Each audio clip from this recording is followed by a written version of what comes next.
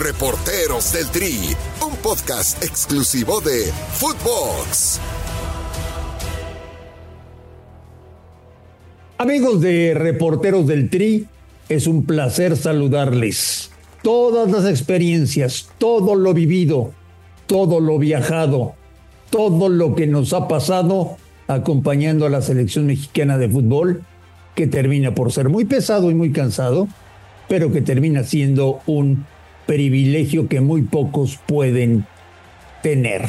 Hoy, junto a Fernando Schwartz y a Ignacio Suárez, platicamos de un tema que va a levantar polémica.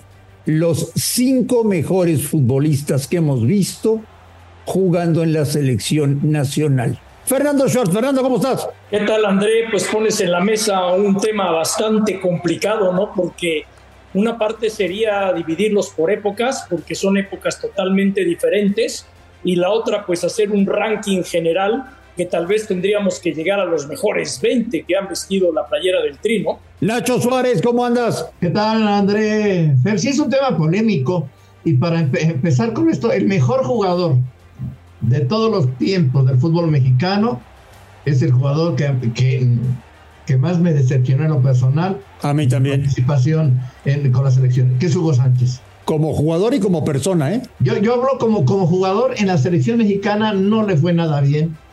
En 81, antes de irse a España, falló un gol cantado ante Honduras. En 86 falló un penal. Tuvo una mala relación con los jugadores. 90 no pudo ir. Y en el 94, pues ya lo he relatado otra vez, esa leyenda, esa verdad de que no quiso entrar porque no quería ser exhibido por si fallaba algún penal con Miguel Mejía Barón. Pero Nacho, siendo el mejor jugador de la historia del fútbol mexicano, no está en ese top que vamos a debatir. Sí, pero ahora que mencionas el tema de Hugo Sánchez, y esto causa polémica y a él le molesta cuando comentas, pero ahí están los hechos y los incidentes. Rafa Márquez tuvo 5 Copas del Mundo, anota goles en Copa del Mundo, pero las expulsiones que tuvo en eliminatorias marcan también su camino siendo el otro top del fútbol mexicano, ¿no, André? Así fue, totalmente de acuerdo. Totalmente de acuerdo. Es difícil meterlo en la lista. El mejor jugador que jamás vi con selección mexicana, romperse el alma, aportar, meter goles, ser líder, intimidar a los rivales, gozar con la presión, se llama Cuauhtémoc Blanco. Ah, no, definitivo, Cuauhtémoc Blanco no le tenía miedo a nadie, ¿no? Tan solo hay que recordar también aquel capítulo que tuvo el América en Libertadores, donde en Cali lo amenazan de muerte y les clava 3 goles, ¿no? Cuauhtémoc Blanco siempre fue un estandarte de la selección, y yo te pondría otro a la altura de Cuauhtémoc, pero en posición diferente, en liderazgo y en permanencia, don Claudio Suárez. Sí. Yo creo que no vamos a coincidir ahí en varios, pero vámonos por temas. Yo creo que todos vamos a coincidir y va a ser unánime lo que hizo Cuauhtémoc, ¿no? Por la manera que tenía de interpretar el juego, por el liderazgo, a pesar de muchas cosas que tenía que no concordaban con lo que era el prototipo de deportista o futbolista ideal. Creo que Cuauhtémoc se cose aparte. Pero otro también a mí me encantaba el liderazgo que tenía, el cómo infundía en la cancha respeto, cómo motivaba el Beto García Aspe. Sí. Ah, no, Beto extraordinario, pero ¿qué me dicen de Pavel Pardo? Pavel Pardo fue otro de los grandes puntares de la selección. Lo que pasa, André, es que siempre nosotros y el público o nos vamos por los goleadores o nos vamos por los porteros que te salvan los partidos y nos olvidamos de las demás posiciones. ¿No sienten que en nuestra época había más ganas de los jugadores de estar en la selección que el día de hoy? Hoy a veces siento que es como una carga para ellos en lo que podrían ser días de vacaciones, el tener que presentarse con selección nacional. Pero es que hoy están más sobrecargados los calendarios, entonces el jugador venir a la selección pues le rompe las pelotas, porque es privarse de los pocos días que pudiera tener con su familia, liberarse de cosas, y entonces sí se ha convertido el fútbol, se ha hecho tanto un negocio y necesitan generar más y más ingresos que a los jugadores les rompe todo. Ahí tienes el ejemplo, en la actual fecha FIFA hay partidos amistosos de la previa de la Leagues Cup que se va a jugar ya el año entrante con todos los equipos de ambas ligas, y pues el jugador no para. Hay otros equipos, por ejemplo, que paran 4 o 5 días aprovechando este parón FIFA para agarrar un aire, y yo creo, André, que ahí sí seríamos muy injustos porque son 2 etapas diferentes. Antes, la época grande de selección, que para mí son 94 y 98 las mejores, junto a la del 2006 de Ricardo Lavolpe, no había tal carga de trabajo como la tenemos ahora. Cierto. Eso es verdad. Pero a ver, estamos hablando de los 5, para no desviarnos. Ya llegamos, Cuauhtémoc Blanco está en ese top, ya dijimos que sí para los 3. En el segundo yo les puse en la palestra a Aspe. ¿Está en su top 5 o no está? Aspe sí. No, para mí no está. No, yo no lo pondría. Yo pondría a Claudio Suárez. No, pero estoy hablando en el top 5. Por eso yo a Claudio Suárez lo pongo dentro del top 5. A Beto García Aspe, con todo el liderazgo que tenía y con todo el coraje que le metía en la cancha, pues tendríamos que dejar fuera a otros muchos que han dejado su lugar en selección. Está Luis Hernández, que es el máximo anotador de México en los mundiales, no lo puedes dejar fuera del top 5. En eso tienes razón. Bueno, el Chícharo no. No. El Chícharo es el máximo goleador en la historia de la selección, pero creo que en mundiales brilló más Luis Hernández. Sí, eso es cierto. Sí, el Chícharo tuvo momentos importantes, pero en el mundial pues no trascendió, como no trascendió Hugo Sánchez, como no han trascendido otros delanteros. Yo también coincido ahí, que yo creo que Luis Hernández. Entonces ya llevamos 2, Luis Hernández y Cuauhtémoc. Como que Claudio no te embona, ¿verdad? Y hay Claudio no, sí. Bueno, pues Claudio sí. Los mundiales que jugó, los partidos que jugó, el profesionalismo de siempre, lo sacaron de la selección por la puerta de atrás por jugársela. Nos lo relató aquí en esa espléndida entrevista que nos hizo favor de darnos, Fer. Ya llevamos 3, nos quedan 2 lugares. ¿Quién va a ser, Jorge Campos o Ochoa? No, Campos. Campos por personalidad, pero lo que Ochoa atajaron. Digo, Campos a lo mejor fue un adelantado a su tiempo, pero no jugó los mundiales que jugó Ochoa al nivel que Ochoa. Eso es cierto. Ha estado en las mejores calificaciones de FIFA en los mundiales. A lo mejor no es y que es la antítesis de Campos, ¿no? Porque Ochoa no sale, es prácticamente un día en la cancha, en la portería, pero sus actuaciones en los mundiales han sido magistrales. Lo que sí tengo claro que en el top 500 no entra el Cadáver Valdés. Sí, no. Por supuesto que no. ¿Mandé? El antitop, pues, los que dices, no, esto no puede ser. El Cadáver va a estar. El Bojo Bautista tiene que estar. El Chiquis García. Jorge Rodríguez, el que falló aquel penal también contra Bulgaria. Pero pues Jorge era lateral, o sea, yo creo que hay Caballero, el Guiche. Bueno, sí, hablando en la cuestión de siempre polémica de los naturalizados, ¿no? Al Guille Caballero. Se le cargó finalmente demasiado la mano, pero... Caballero lo hizo bien, ¿eh? Sí, Caballero, que lo llamó el Vasco, realmente lo hizo bien, pero ¿qué hacemos, no? Porque estábamos hablando de un Pavel Pardo, y yo me pregunto, ¿la calidad de Ramón Ramírez no tendría lugar aquí? ¿O el liderazgo de Nacho Ambriz en la media de contención del equipo? Es que un top 5 está muy complicado porque es dejar fuera a grandes jugadores. Bueno, el top 1, señores, se llama Cuauhtémoc Blanco. Ajá. Definitivo. 2, Luis Hernández. Sí. Claudio. 3, Claudio. Claudio el 3. El 4 yo pongo Ochoa. Campos. Yo me iría por Ochoa, aún sabiendo que a mí me gustaba mucho más Campos en todo lo que era como arquero, pero por lo que ha significado en los mundiales, por la historia que tiene, yo creo que Ochoa, yo sí me quedo. ¿Y el quinto? No hay quinto malo, a ver, apuéstenle. De los años que no nos tocaron, de antes. ¿Qué vale? La Tota, ¿no? Por haber jugado 5 mundiales. Pues sí.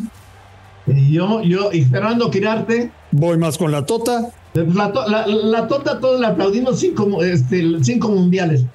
pero en récords negativos es el arquero que más goles ha recibido. No, pues sí. Tiene un montón de récords negativos. Obviamente jugó 5 mundiales y eso pues, no se logra tan fácil. Pero yo sí no sacaría, yo ahí sí no dejaría a la Tota. Bueno, si te quieres ir a épocas que no nos tocó vivir selección, pues hay uno muy grande, Héctor Hernández de las Chivas Rayadas del Guadalajara. Sí, el que con sus goles le ganó a Yugoslavia. Sí. Fue un gran jugador. O está por historia Jaime Belmonte, que anota el primer gol de México en mundiales contra Gales en Suecia. O Gustavo Peña, que nos dio el pase pues que era contra Italia. Y dio el pase a cuartos de final con aquel gol de penalti contra Bélgica. Es que, somos injustos y dejamos gente fuera porque es bien difícil por las diferentes circunstancias. Si nos fuéramos un poco por épocas, por ejemplo, de 94 a 98, ¿quién sería el top 5? De 94 a 98. Ahí está Claudio Campos. Ahí va a estar Luis Hernández, ahí va a estar Claudio, va a estar Cuauhtémoc, ahí va a estar Aspe, Sague y Sague. Y si nos vamos en la época del 2006 y 2002, que es la de Aguirre y la de la Volpe, pues ahí también sería un poco más equilibrado el top 5. Yo ahí pondría entre el top 5 a Carlos Salcido, por ejemplo. Yo también. Sí, Carlos Salcido era, además lo que significó, el cómo se formó, el cómo llegó a la selección. Yo creo también en ese top 5 de 2002 al 2006 entraría hasta Osvaldo Sánchez a pelear ahí un lugar. Yo creo que el Conejo Pérez, que tuvo actuación brillantísima. También puede ser. Sí, por eso te digo que es bien difícil si no distinguimos por épocas. Y luego si te vas al 2010, 2014 más o menos para buscar una generación también equilibrada, pues también hay jugadores realmente importantes que hicieron gran labor con el equipo nacional. Es que si vamos a los resultados, pues los resultados los han tenido todos lo mismo, no hemos llegado al quinto partido, ha habido esporádicas. Yo creo que donde más ha lucido la selección fue en las confederaciones, después de las Copas América, las confederaciones de la época de la Volpe, pero son todos los entornos. Y si nos vamos por posiciones sin porteros, si nos vamos 3 y 3 y hacemos mejor central, 3 mejores porteros, 3 mejores volantes. Es una buena idea, como también de la actual selección, de la actual generación, ¿quiénes serían el top 5? Para hablar un poco de actualidad y no tanto de historia, si no nos van a decir que otros. ¿De los que están ahorita? ¿Qué opinas, André, de los que están ahorita? Me estaban contando que ahora que la selección estuvo unos días en California, en la última fecha FIFA antes del Mundial, por un futbolista, la gente se vuelve loca, se le tira encima, quiere una foto y quiere un autógrafo. El Chucky Lozano. No, el Chucky, claro que ocupa un lugar muy especial por lo que hace dentro de la cancha. Es el Cuauhtémoc Blanco de la actualidad.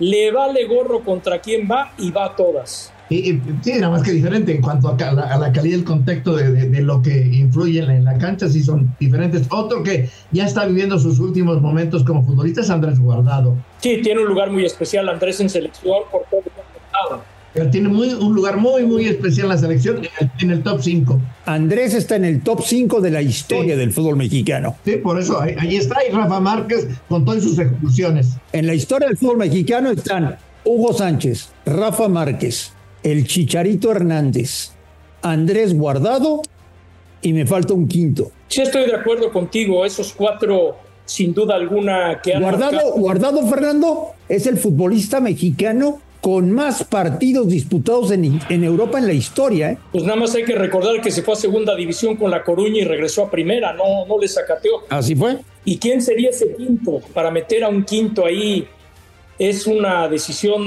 también complicada. Yo pondría Ochoa. ¿No, Claudio? Estamos hablando del top 5 de toda la historia, con los 4 que puso André, mezclando un poco de generaciones. Pues entre Claudio y Ochoa yo no estaría a disgusto. Pero juégatela con uno, Fer. A ver, escoge uno, nada más tienes un voto. Claudio Suárez. Yo también, Claudio Suárez. Jorge Campos.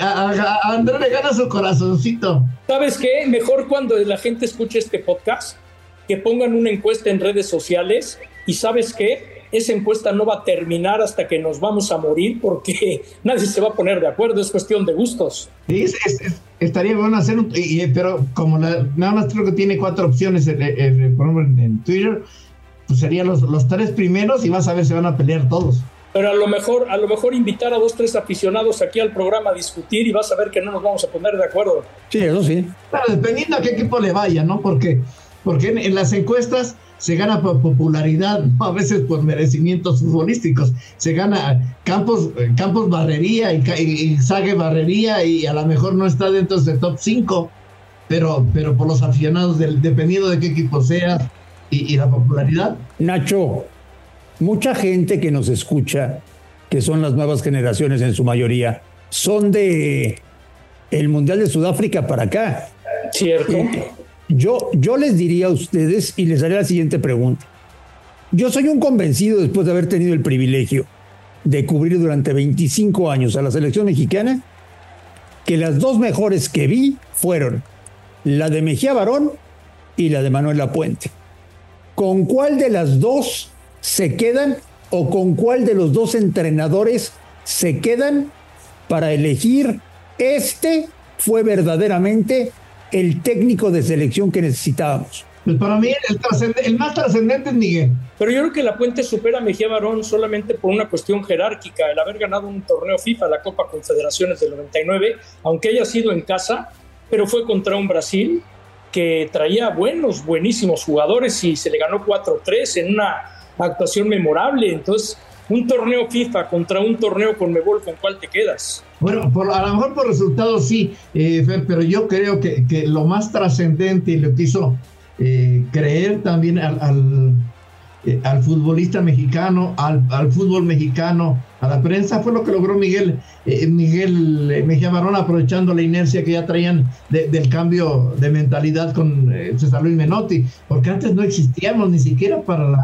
Conmebol. Pero si tú te vas a mundiales, México pierde con Noruega allá en Estados Unidos. En mundiales a lo mejor sí con Bulgaria. Yo digo en cuanto a trascendencia para el...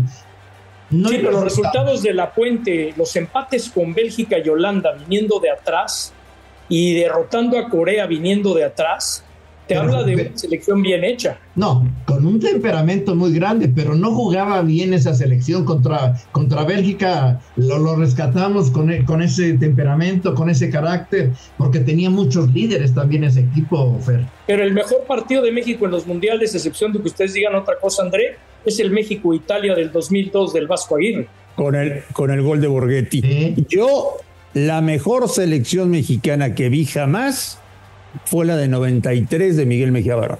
Pero no en mundiales. No, en Copa América. Es que tenía muchos líderes esa selección también. Y eso es lo que estamos hablando. Muchos de estos equipos estamos hablando de jugadores que te marcaban. Eso que antes abundaba, hoy en la selección, para hablar ahora de actualidad, pues no tiene esta selección. Quítale a Guardado ahorita. ¿Y qué líder te queda en esta selección? Ni siquiera Ochoa. Sí, que el portero cuando es líder es difícil por estar tan lejos de la media cancha. Y yo ya tengo claro que después de Qatar, el que va a ser el líder de la selección y va a portar el gafete de capitán se llama Edson Álvarez. No, Edson ha crecido muchísimo y también, pues hay que decirlo, Ochoa va por la consagración, se siente también físicamente y siendo el arquero el más longevo, Ochoa se ha metido en ceja y cabeza llegar a 6 mundiales en el 2026. Así es. ¿Crees que llegue, o sea, con los porteros que hay, le alcanzará? Tendría ya que, ¿cuántas? 40 y...